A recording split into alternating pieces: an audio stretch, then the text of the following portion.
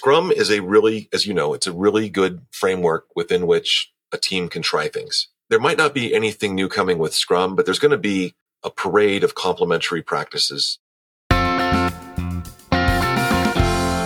and welcome to Amazing Applications, the podcast for Microsoft business apps builders who want to build amazing, agile, Dynamics 365 and Power Platform applications that everyone loves. Hi, my name is Neil Benson. You'll find show notes and a transcript for this episode at amazingapps.show/136. I hope you'll consider following the show on your favorite podcast player so you don't miss an episode. And if you use an iPhone, and I know that lots of listeners do, it would be great if you could leave a rating and a review for Amazing Applications in the Apple Podcast Player. It really helps other business apps builders discover the show and join our movement to build better applications. My guest in this episode is Richard Hundhausen. He's from Boise in Idaho in the US. He's a professional Scrum trainer and a DevOps trainer. And as you'll hear, Richard doesn't have a background in Dynamics 365 or the Power Platform, but he's no stranger to developing apps on Microsoft technology. In fact, he was a Microsoft MVP in developer technologies for 14 years and a Microsoft regional director. He's recently published a book, Professional Scrum Development with Azure DevOps. Richard was the second professional Scrum trainer at Scrum.org, and he's the co-creator of the Nexus Scaled Scrum Framework. We have a fascinating discussion covering the use of Scrum, like when to use it, how to scale Scrum and when to scale it, how to find product owners when you're building business applications. We discuss the merits of big bang releases versus incremental releases, product thinking versus project thinking, and even when it's a good idea to have a project manager when you're using Scrum. Richard is full of great stories and very practical advice. I hope you enjoy this episode as much as I did. Here's Richard Hundhausen. So I'm here today with Richard Hundhausen. Welcome, Richard, to the Amazing Applications podcast. It's great to have you on the show. Hey, thanks, Neil. Finally get a chance to talk to you. I'm looking forward to it. Yeah, you too. So let me, for the folks that don't know you, let me give you a quick introduction and build you up here. And then we're going to dive into your origin story and find out a lot more. But you're in Boise, Idaho, is that right? Boise, Idaho, yeah. We're in the Pacific Northwest of the U.S. So what time is it for you at the moment? It's 1:35 in the afternoon. Okay. On a Thursday. So it's what, down there? It's Friday already? That's right. It's Friday here. I'm from the future. It's 6:35 in the morning. And you're a professional Scrum trainer. You're a DevOps expert as well, and co-creator of Scrum.org's Nexus Scaled Framework, which I love to dive into. And your own business, I believe, Sentient, is that how I say it? Yep, Sentient. Started with a business partner back in the early 2000s, primarily around training and consulting on software development, app lifecycle management. And I got the company in 2006, and since then, DevOps and Scrum since about 2009. Great. And you were a Microsoft MVP in developer technologies for the longest time and a Microsoft regional director as well. Yeah, correct. I've been a software developer, I don't want to say this out loud, but gosh, since the 70s, getting paid for it since the 80s, and found that in the 90s, it's kind of a nice break now and then to stop and teach a class. So I found that I had a knack to teach software developers new tools, new frameworks, new languages. Because it turns out, Neil, that the secret to teaching software developers is just tell them what they don't know. Don't tell them anything they already know. Give them lots of sample code, places to go to get their questions answered, like a Stack Overflow, some repos on GitHub, and then just shut up and let them play with things. Cool. The trick there is knowing what they don't already know before they step into your class. Yeah. Which is really hard in the virtual world. In the in-person world, you can see that like question mark floating over their heads. But when the cameras are off, you've got no idea if they're getting it or not. So just before we get started, what are the things I'd like to know more about? Because I think I heard in another podcast, you've got 5 kids at home. So I'd love to know what your favorite Lego set or Lego theme is. Favorite Lego set? Well, we have so many Legos. We've got probably 3 or 4 of the large bins full of just raw Legos. But also my boys got all the Star Wars ones up on shelves. And we got a nice, cool Vespa scooter for my girls. Oh, nice. So yeah, we're doing lots of Legos in this house. And I'd say probably the big Millennium Falcon was my favorite. Oh, I haven't got the Millennium Falcon yet. It's on my list. Very cool. I love illustrating my Scrum presentations with Lego minifigures. So we've got Wonder Woman as a product owner. A lot of my great product owners that I've ever worked with have all been women. So we've got Wonder Woman as our product owner. Superman is the Scrum Master because the initials match. And then we got lots of other superheroes in the team as well. So it's been fun. Oh, that's awesome. Quick story. Sprints, jumping right into Scrum here, because that's how my brain works. Sorry, you invited me on here. You get the whole package. 2-week sprints, 26 of them in a year. What else has 26 things in it? The alphabet. Right. I don't know if the Australian alphabet has 26 letters. I'm guessing it does. It does. So I've worked with some teams before that instead of sprint 1, sprint 2, sprint 3, they went through the alphabet and they named them after superheroes. Ooh, 26 different superheroes, each beginning with a different letter. Yes, and it can be done. Wikipedia to the rescue. On odd years, they went with supervillains. So I happened to be there, I think, in 2019, and we were arguing whether Venom was a supervillain or a superhero. And I think ended up being a villain, so it fit the bill. But yeah, I love the superhero themes. It works. Yeah, cool. So tell me about your Scrum origin and how you got started with Scrum. And also, I'd love to hear how the MVP award weaved into that as well. So tell us how you got started. I've been a Microsoft fanboy since the mid-90s. Visual Basic 4, Visual Basic 5, Visual Basic 6, SQL Server 6.5. 6 didn't last very long. 6.5 came out because the internet came out and there was the internet connectors and all that was SQL. So I was a VB SQL developer and a VB SQL instructor, Microsoft certified trainer since about 96, and enjoyed it. And I stayed very tight with the Visual Studio product and product group. In 2004, I'd co-authored a couple of study guides for the VB certification test back in the late 90s. And then I just approached Microsoft Press and said, hey, I'd be interested in writing a book on Visual Studio 2003 Enterprise Architect Edition. It's $10,000. Everyone's buying it. They don't even know what they're getting. I'd love to write a book that says, hey, you just spent a bunch of money. Let me tell you what it does. And they came back and said, no, we'd rather you write a book on Visio. I said, I don't want to write a book on Visio. They said, well, the Office group's got lots of money. You can just jump right in and write us a book on Visio. What? Which any tool that can help model your databases and also help you landscape your backyard is just not for me. Too versatile. So he said, well, hold on a second. I just heard about something codenamed Burton, like Burton snowboards. Let me get back to you. So this was 2004, I think it was. Turns out Burton was the code name for Team Foundation Server. Microsoft had hired Brian Harry. He brought SourceSafe over. SourceSafe kind of morphed into fused with Source Depot and some of the other internal tools. And they came out with this offering, I think in part to compete with Rational that was just purchased by IBM back then. Yeah. Codename Burton ended up becoming Team Foundation Server 2005, the first version. And then the ALM tools, back then it was called SDLC in Visual Studio. There was the Test Edition and the Architect Edition and the Database Edition, the Data Dude. So I hung out with the SDLC tools. I created courseware. I was doing talks at Tech Eds on TFS and customizing it. And as you know, when you're talking about tools, process naturally comes into it. There's right ways and wrong ways to work as a team with the tools that you're using. So I gravitated toward Agile. I'd heard about it. I'd learned XP in the late 90s.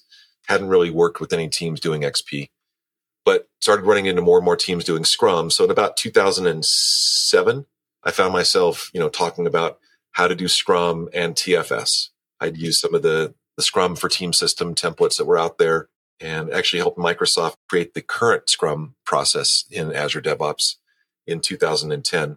So that led to a phone call in 2009 from Ken Schwaber, co-creator of Scrum, said, hey, did you happen to read Martin Fowler? Martin Fowler, yeah, okay. Martin Fowler wrote a blog post simply titled Flaccid Scrum. People are going and taking the 2-day class. They're bringing their ticket back. Look, I'm a shiny new CSM and nothing's changing. No software is getting done. Releases are delayed, yada, yada. So Ken said, we need to address this by going at the developer, not the Scrum Master, but the developer and the development team. Because back then it was still called the development team.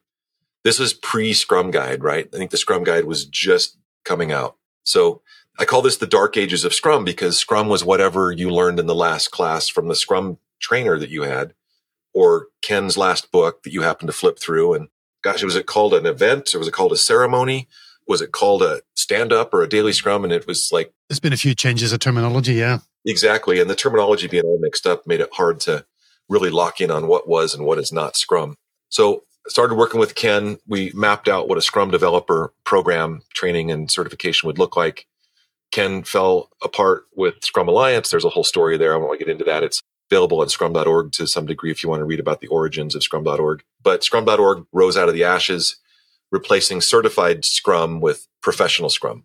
And that's Scrum according to the Scrum Guide, with a focus on empiricism and a focus on the Scrum values and a focus on continuous improvement, which you can't do Scrum without all of those, unlike what some people in the world will say. I've done both my CSM with the folks over at Scrum Alliance and professional Scrum Master as well. So I foot in both camps. These days, I prefer scrum.org's focus and their mission.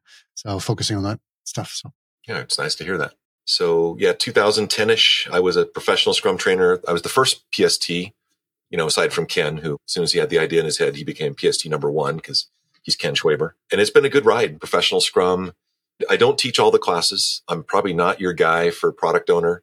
I'm probably not your guy for, some of the UX stuff, but I love developer. I love scaling. I love, of course, the intro class, Kanban, and to some degree, the Scrum Master bits. I'm fascinated because I haven't taken the professional Scrum developer course or certification yet. I have taken a professional Scrum Master and professional product owner. There's about 80% overlap in those two courses. They're both very introductory to Scrum. There's a bit more of an emphasis on the backlog, on refinement, on prioritization for product owners in the PSPO class, as you might imagine. What's in the developer course that you wouldn't learn as a Scrum Master in the PSM course? Where's the focus? So it's the only 3-day class Scrum.org offers, and it's essentially an immersion into Scrum. There's 3 or 4 sprints where you're actually on a technical team, working in code, using your own IDEs of choice, using your own pipelines and all that if you want to set it up. We have a common case study with, I think, 10 different languages, and we can even mix it up in class. I've run classes recently where we've had 2 Java teams, a C# team, and over here is a Python team. And they can all have the same backlog and they all have kind of the same-ish starter to bring to market. But we're learning topics in the PSD program. It's now called APS-SD. It's Applying Professional Scrum for Software Development, but the certification is still called PSD, Professional Scrum Developer. And we're learning things in there, how to meet the definition of done, how to work as a team, considering writing tests first. All the classic XP things come to bear. Okay. So more of the technical practices, a lot of which are borrowed from XP, right? Yeah, and that's because they work. I'm a huge fan of XP. I just would prefer them sitting as complementary practices on top of Scrum, as opposed to just doing all the bits of XP. That's very cool. When we think about applying Scrum to Microsoft business applications, one of the challenges I have, the community has, is Scrum isn't always the right choice of framework or approach, because a business application can be a complex, mission-critical enterprise application that it takes a big team of people many years to deploy, or it can be a simple productivity app that I can build for my team in a couple of days. And so that we run the gamut from very simple up to extremely complex. And Scrum, I believe, is great at helping me understand, break down, iterate on complex work. And it's maybe an overkill approach for simple work, straightforward work, where the requirements are pretty well known, where I have a good idea of what the solution is going to be before I start building it. And teams don't quite know where to apply Scrum. What's a good set of criteria that I should check before starting a new project with a new team and going, let's use the Scrum framework as our approach for this project? What are your guidelines for helping a team decide when to adopt Scrum? That is a good question. It's not an easy one to answer. I actually wrote a blog post a few years ago for scrum.org. I can get you and put it in the show notes. But I just go down through a series of questions, maybe ask 5 or 6 questions. If the majority of the answers are yes, I would suggest Scrum. First of all, I'm not one of these, hey, let's do Scrum for everything. Let's get all of the accountants in the building following Scrum and doing sprints. I have met organizations that every department is on the same sprint so that the CEO can feel good about we're all goal-oriented and on the same cadence here. But you got to wonder if some of those departments are just going crazy. Swearing uphill. So some of the questions I would ask is, number 1, are we building a product? I don't know how it is with your clients, but I am constantly trying to get them to switch from project-minded thinking to product-minded thinking. I said, you can keep the project thinking. We're just going to start calling them sprints. It's a time box, period of time that has a goal that you can work on items that you want to in that little mini project. But are we building a product? And I'm a software person. So primarily I'm working with software teams, and it's pretty easy to figure out what the product is there. Although not always. Sometimes you have to ask the users or the code base or the developers, and you might get different answers as to what the product is. So there's actually some workshops I've led to start as broad as possible and narrow down. It could be that the organization itself is the product.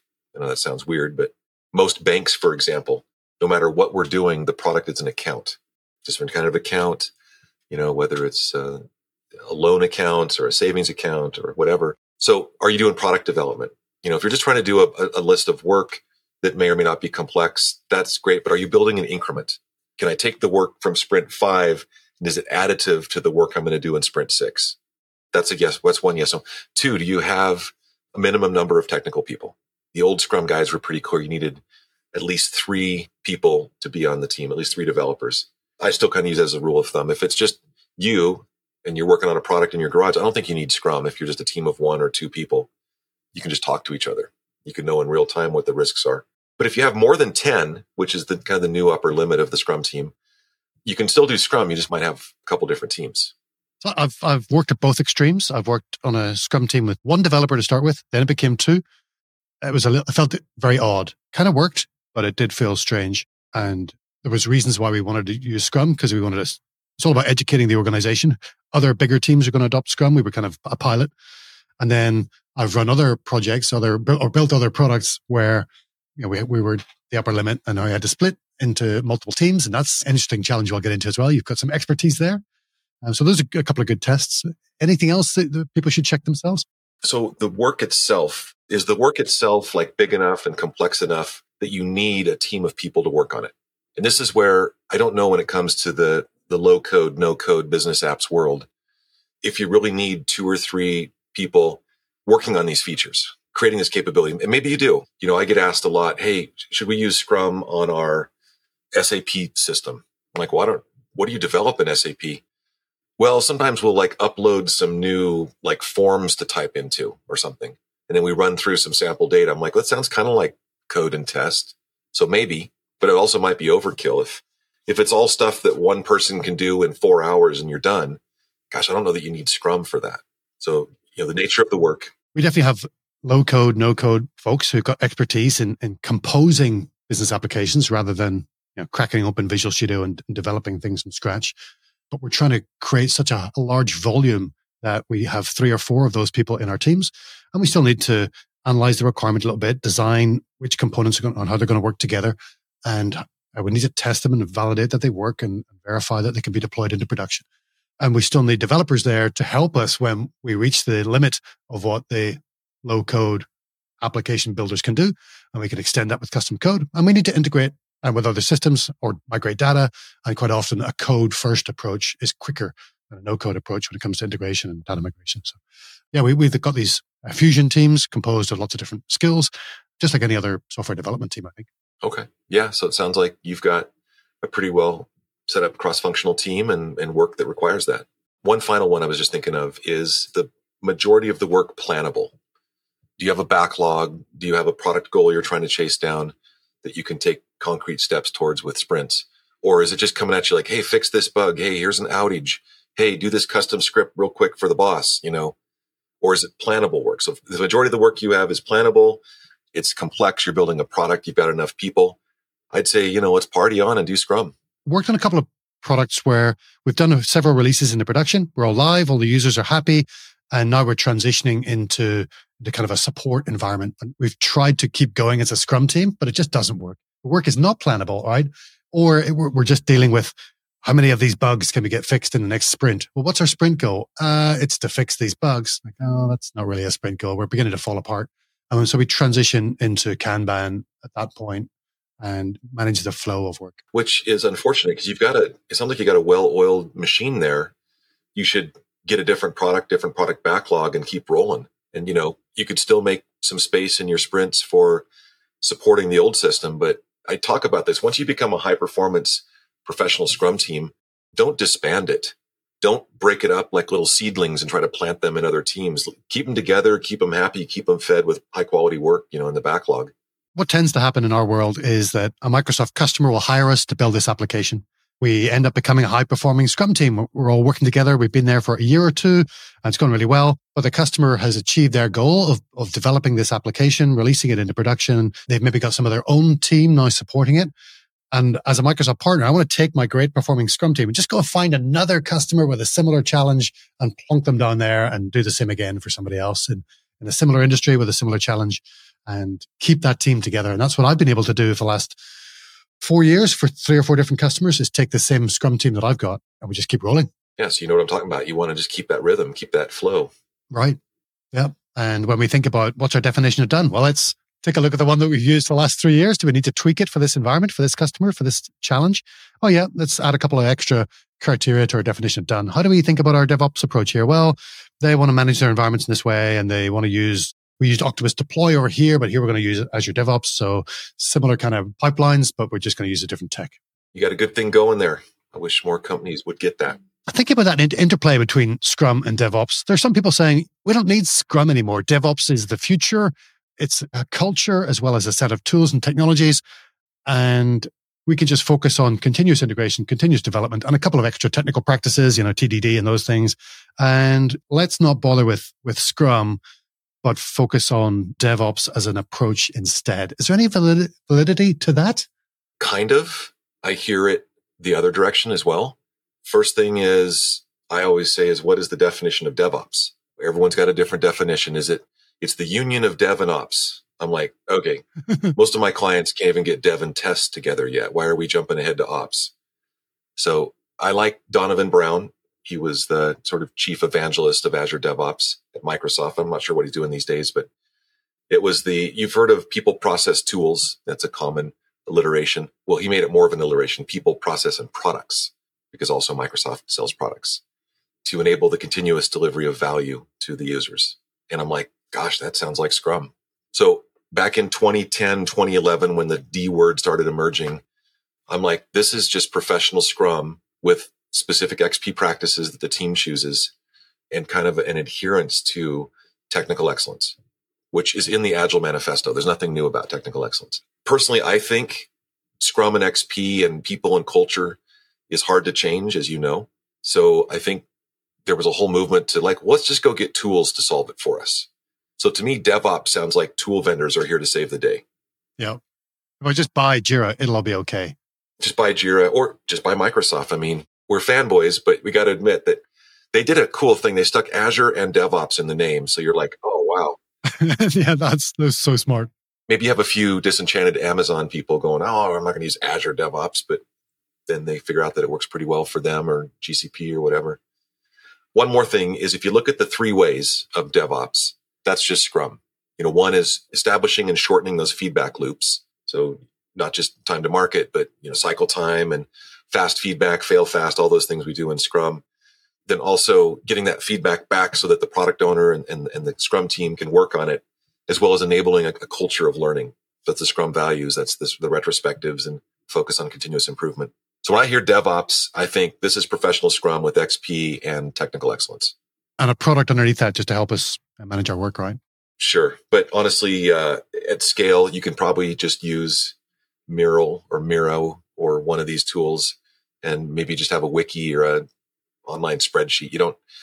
I'm a fan of the LESS framework, large scale Scrum, Craig Larman and Bus Vode, who I've met both several times. And they've always said, avoid tools that have the word Agile in its name.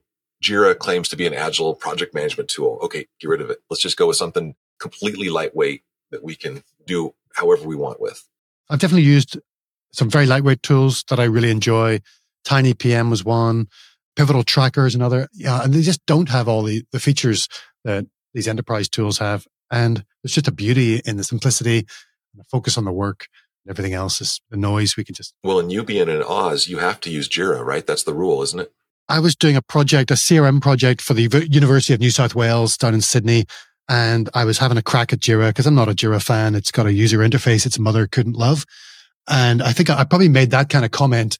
And the product owner said, I think... Who was in the audience? Yeah, he said, I think you better keep your voice down because the founders of Atlassian paid for the building that we're sitting in. Ouch. They were former students at the university and huge benefactors. So I love that. I was doing a conference talk somewhere. It's been 10 years ago, but I was talking about like Tortoise SVN or something like that. Some, Windows shell interface.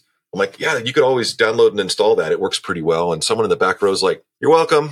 The developer who built it was in the talk that day. Kind of fun. At least you said something nice about it. That always works. In the business apps community, we have a couple of challenges applying Scrum that I'm not saying they're unique to business applications, but they're definitely quirks. And I'd love your perspective, having worked with hundreds or thousands of teams and professionals at this point. The three challenges that I get asked about are, our product owner is a domain expert. It's somebody from sales or marketing or HR or operations. They're a manager or an executive. They've got the authority. They've got the vision.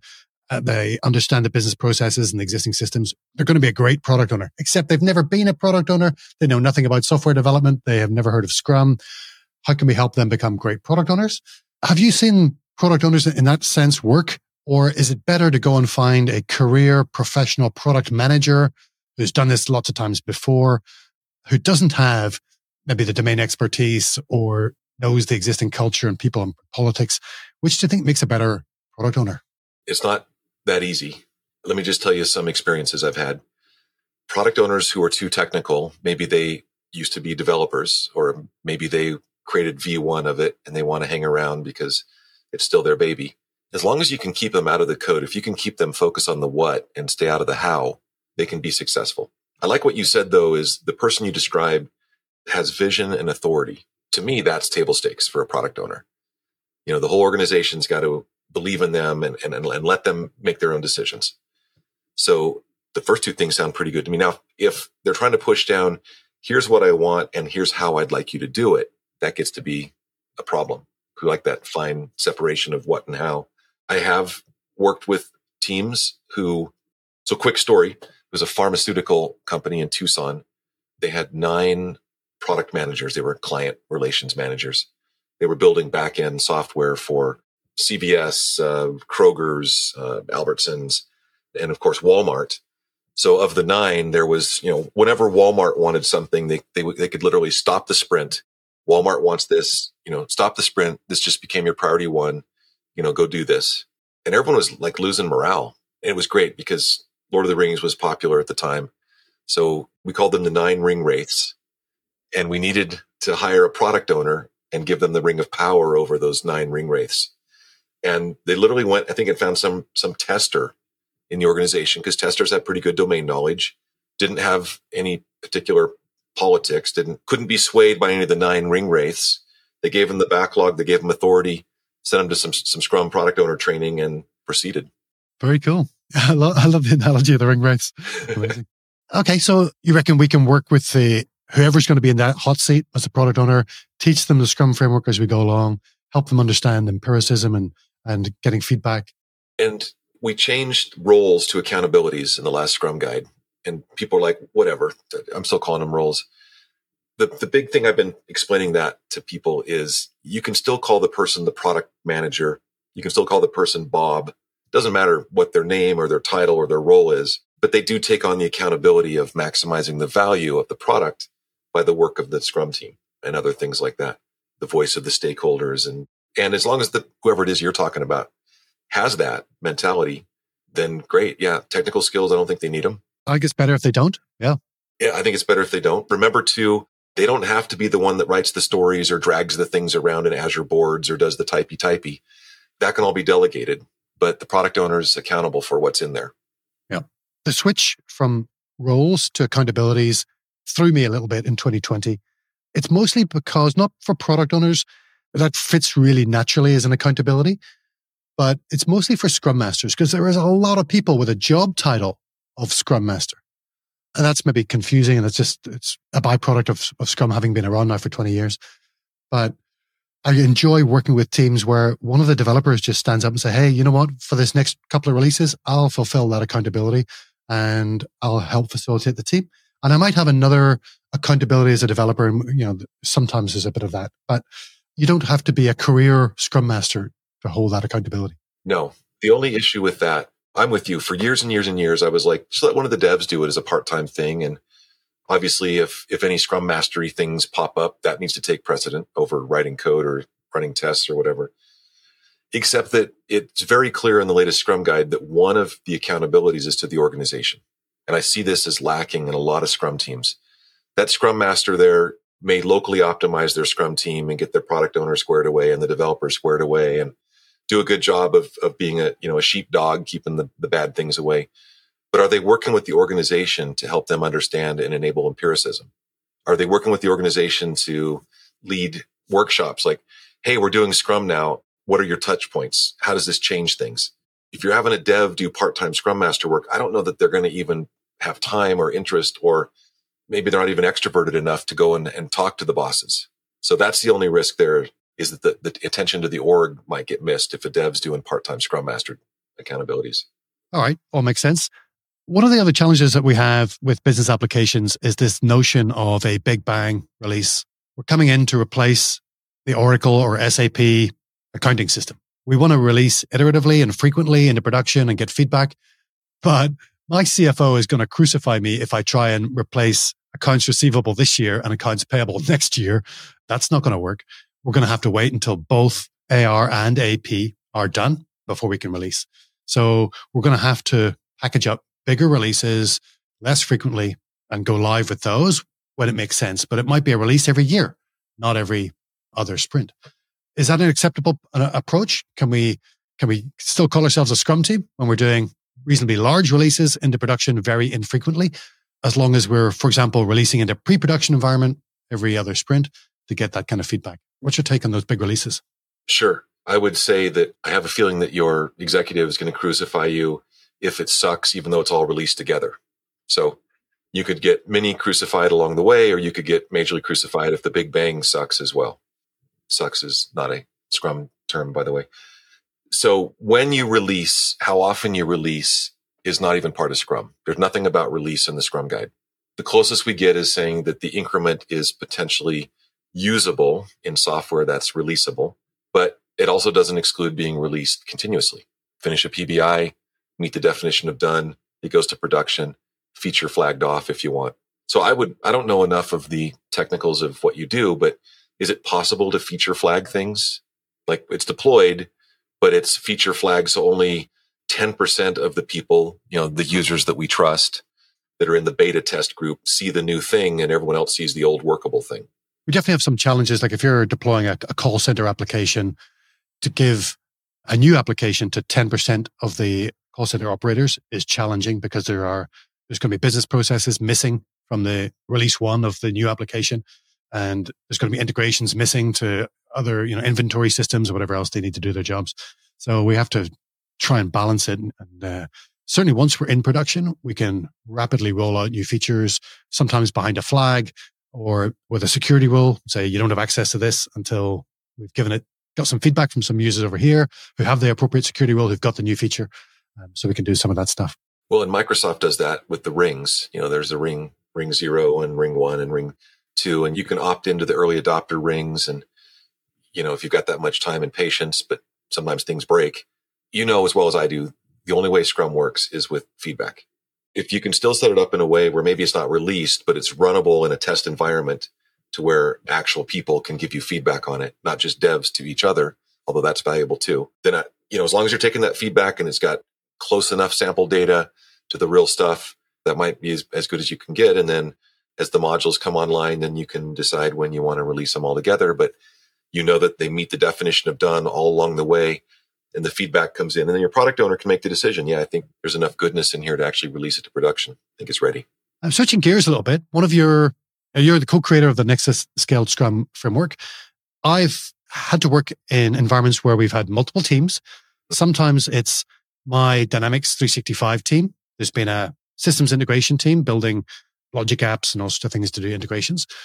Then there's been another vendor and another internal team doing something else. So 3 or 4 teams who've got to coordinate all of our work. Nexus has been a blessing for coordinating that kind of work. We're trying to use the Nexus framework, but not all of the teams are necessarily practicing Scrum. Not all the teams are doing things the same way. For example, they got slightly definitions of done. They got slightly different estimation methods.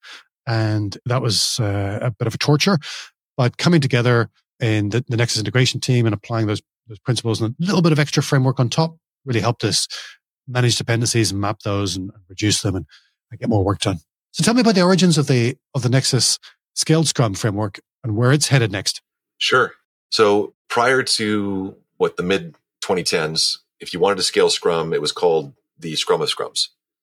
And most of the world got it wrong. They said that's where the Scrum masters get together and synchronize stuff. A good friend of mine, Charles Bradley, who I think I learned a lot of professional Scrum ideas from him. He's actually over in the Denver area. He did a blog post called The Much Maligned Scrum of Scrums. He revisited it and said, by the way, just like the daily Scrum is for developers, the Scrum of Scrum is for developers. And it's messy and it's technical and it's tactical and it's not a status meeting. So, all those things come out at scale. What was the origins of Nexus? Well, it was safe. I'll just be clear. Scaled Agile Framework came out and Ken immediately saw it for what it was. I'll let your listeners go and look for the article, Unsafe at Any Speed by Ken Schwaber. But essentially, it was anything but Agile. Here was one of the co-creators of RUP repackaging up. Well, it's just a rational unified process, a wolf in sheep's clothing, right? That's what I think too. I'm trying to be nice here. But Ken saw it for what it was, a giant, complex thing that cares more about alignment through all the programs and enterprise than it does about enabling the teams. I forget what we were working on at the time at Scrum.org. I think it was the Agility Index and some of the EBM stuff, the early days of that. And we just put it on a shelf and we said, look, we got to come out with something. There's got to be a Scrum.org answer to SAFe. And we started putting together this thing. Ken came up with the name Nexus, an intercommunication pathways of communication with a bunch of people or things, which we didn't like the name because everything was called the Nexus. Google had a phone called the Nexus. My favorite Nexus reference is the replicants in Blade Runner were called Nexus 6. So anyway, if you look at the Nexus Scrum framework and kind of squint a little bit, it's just Scrum. The process model looks very much similar. We added an extra event. We made cross-team refinement required because, it's like you said, the purpose of scaling framework is to identify and address dependencies. It's not about getting your architectural epic runways aligned with your program level this to get your team level that. No, it's just let's find these dependencies, which are killers at scale. And by the way, dependencies are not just technical dependencies. They could be people dependencies, domain experience dependencies. They could be, hey, team 2 doesn't have access to team 3's repo. Security dependencies. But light those things up and don't just stare at them, but mitigate them. So that's where our cross-team refinement comes in. That's why we have the pre-daily Scrum. That's why we have the pre-sprint retrospective and the post-sprint retrospective so that we can do this bottom-up intelligence. So as a Nexus, as a team of teams, we can improve overall. And it's pretty simple. It's just Scrum. Nexus is just Scrum. Yeah, that's what I love about it. I didn't have to learn anything new. I read the book and went, okay, we'll just add an extra ceremony here. We get technical people, like a representative from each of the team or a couple of people, maybe once or twice per sprint, as often as we need to, figure out what those dependencies are, come up with a plan for mitigating them and getting rid of them, stick that thing in your product backlog and make sure you do that before the next sprint. And when do you need that API? Okay, well, aim to have that done by sprint 4 so you can build the user interface on top of it in sprint 5 and we're all good. Yeah, it's funny how many times I've flown across the country to just tell people to talk to each other. It's like, well, we brought you in as a Scrum expert. Tell us what we need to do. Well, why don't you get together and talk to each other? Brilliant. Thank you. You're worth the money. I'm like, you're welcome. Nexus is no different. Just talk to people at scale. Talk to the right people. And so when's the right time for a larger team to consider adopting some of the Nexus or not part of it, adopting Nexus? Is it when they're at that 10 people stage and they want to go faster and they want to grow the team beyond kind of 10 people? Okay, we're going to think about splitting the team. Our guidance is 3 teams or more. Right. 2 teams, they can just work and do a Scrum of Scrums, the proper way to do Scrum of Scrums, and keep synchronized that way. The complexity starts to hit at 3 teams. So Nexus is really intended for 3 to 9 Scrum teams working on the same product, one product backlog, one product owner. Okay. I sometimes get the opposite question, which is, hey, we've got 300 people in our Czech development center. How do we bring the Nexus in there? I'm like, well, why are we starting with the number of people? Why don't we start with the products? Start with the product and go up, figure out the minimum we need. Because our number one rule of scaling, Neil, as you know, is don't scale. Don't scale. As soon as you add a second team, you're going to have friction. You're going to have these dependencies. It's just natural. How much can you get done with a small team? Yeah. I propose if it's a professional Scrum team that adheres to XP practices and what we call professional Scrum developers, you can get a lot done. You can get a lot done. One of the challenges I've had with those kind of scaling situations is we end up with teams of specialists. Like in the example I just gave you, where we had the Dynamics 365 team, the systems integration team, and other teams of specialists, maybe an ERP team. And we're now all completely dependent upon each other. Whereas if we'd organize ourselves into 3 mixed teams and set up some different boundaries and said, oh, you work on this module or that domain and we'll work on this one, we probably would have been able to go a lot quicker. But it felt very unnatural for us to mix people with completely different technical backgrounds together in one team. And you might have seen it in the kind of classic software development. You got a front end team and a middleware layer team and a database team. And it just doesn't work right. You better take a vertical sliced team. They've got all the skills to take an idea into production. A quick story. I was brought into a online travel company in Bellevue, Washington. I can't mention the name, but they're one of the big 3. Microsoft paid me to go in there because I was the TFS expert. All I know is I was supposed to go in there and help them with their source control and help speed things up a bit. And in the morning introduction, the room was crammed. There was like 30 people in there. And they're like, well, Richard, we understand you're the expert. Here's the problem. Any new feature that wants to go into our website, like if we just want a button that when you click it, it says hello world, it takes 47 days from the green light to production. I said, why does it take so long? Well, it's got to go to the front end team and then to the data team and then to the security team and the web team. And, I picture back to Lord of the Rings, the fellowship moving through all these lands and through these tunnels and getting to Mordor or whatever and throw it in the volcano. I said, we're told that you could come in here and introduce a branching strategy that would get this down to 7 days. And I said, wait, so first of all, in my head, I'm thinking, okay, you're telling me the what and the how. Why am I even here? Just go do a branching strategy. But room full of people, I said, that's going to take it to 67 days. You want to go down, right? If you want to get single digit cycle time, you need to rearrange your teams. You need feature teams. Take one web person, one security, one data, and put them on a team. Give that team some generic name like the Avengers. Give them some authority. Give them all the passwords, all the systems that they need. Don't require them to play politics. Now you can get hello world out the door in 7 days or less. And like everyone in the room, Neil, was like pretzeling up like, this guy just recommended me losing my head count. So yeah, but that's the answer. Make things less complex and you need less teams. I think it's tough though, that those organizational boundaries are built of solid concrete often, and they're hard to break down. Yeah. Craig Larman has got larmanslaws.org. You should check it out sometime. But it's essentially if you as a consultant or a coach or agile transformation specialist, whatever that means, come into an organization, the resistance you will meet is enormous because you're talking to the people whose jobs are in peril. You're talking to the middle managers who may not have a future in a truly self-managing Scrum of Scrums or Scrum teams.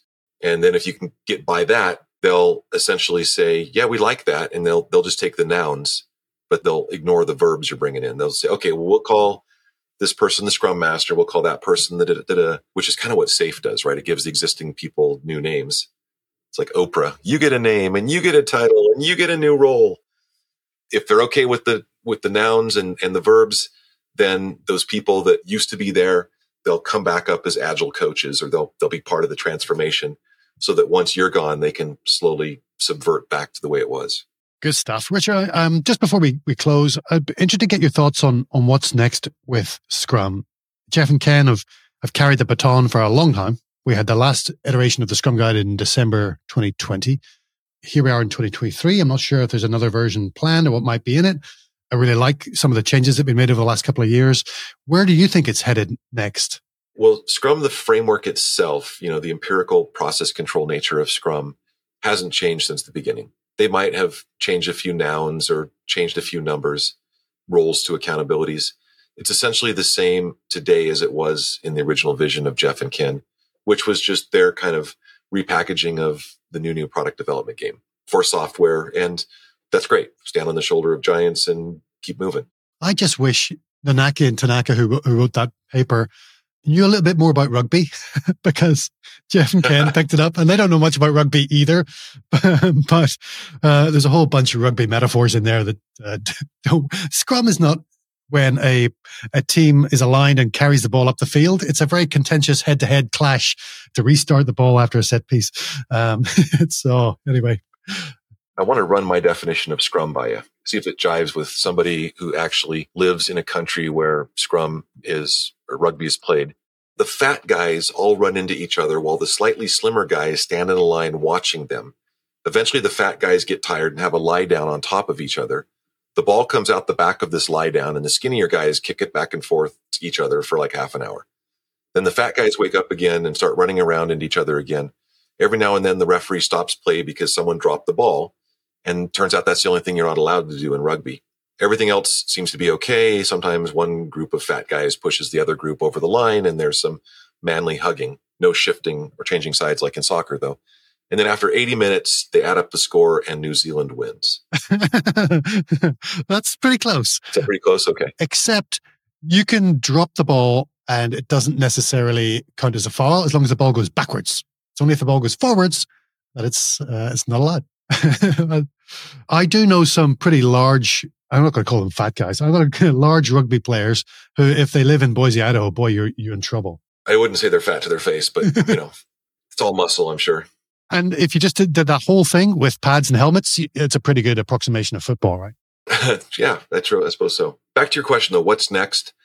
Scrum is a really, as you know, it's a really good framework within which a team can try things. There might not be anything new coming with Scrum, but there's going to be a parade of complementary practices, some technical, some people, soft skills that are showing up, mobbing, for example, or hypothesis-driven development. DevOps has given us, sort of an appetizer platter of things to try on a Scrum team.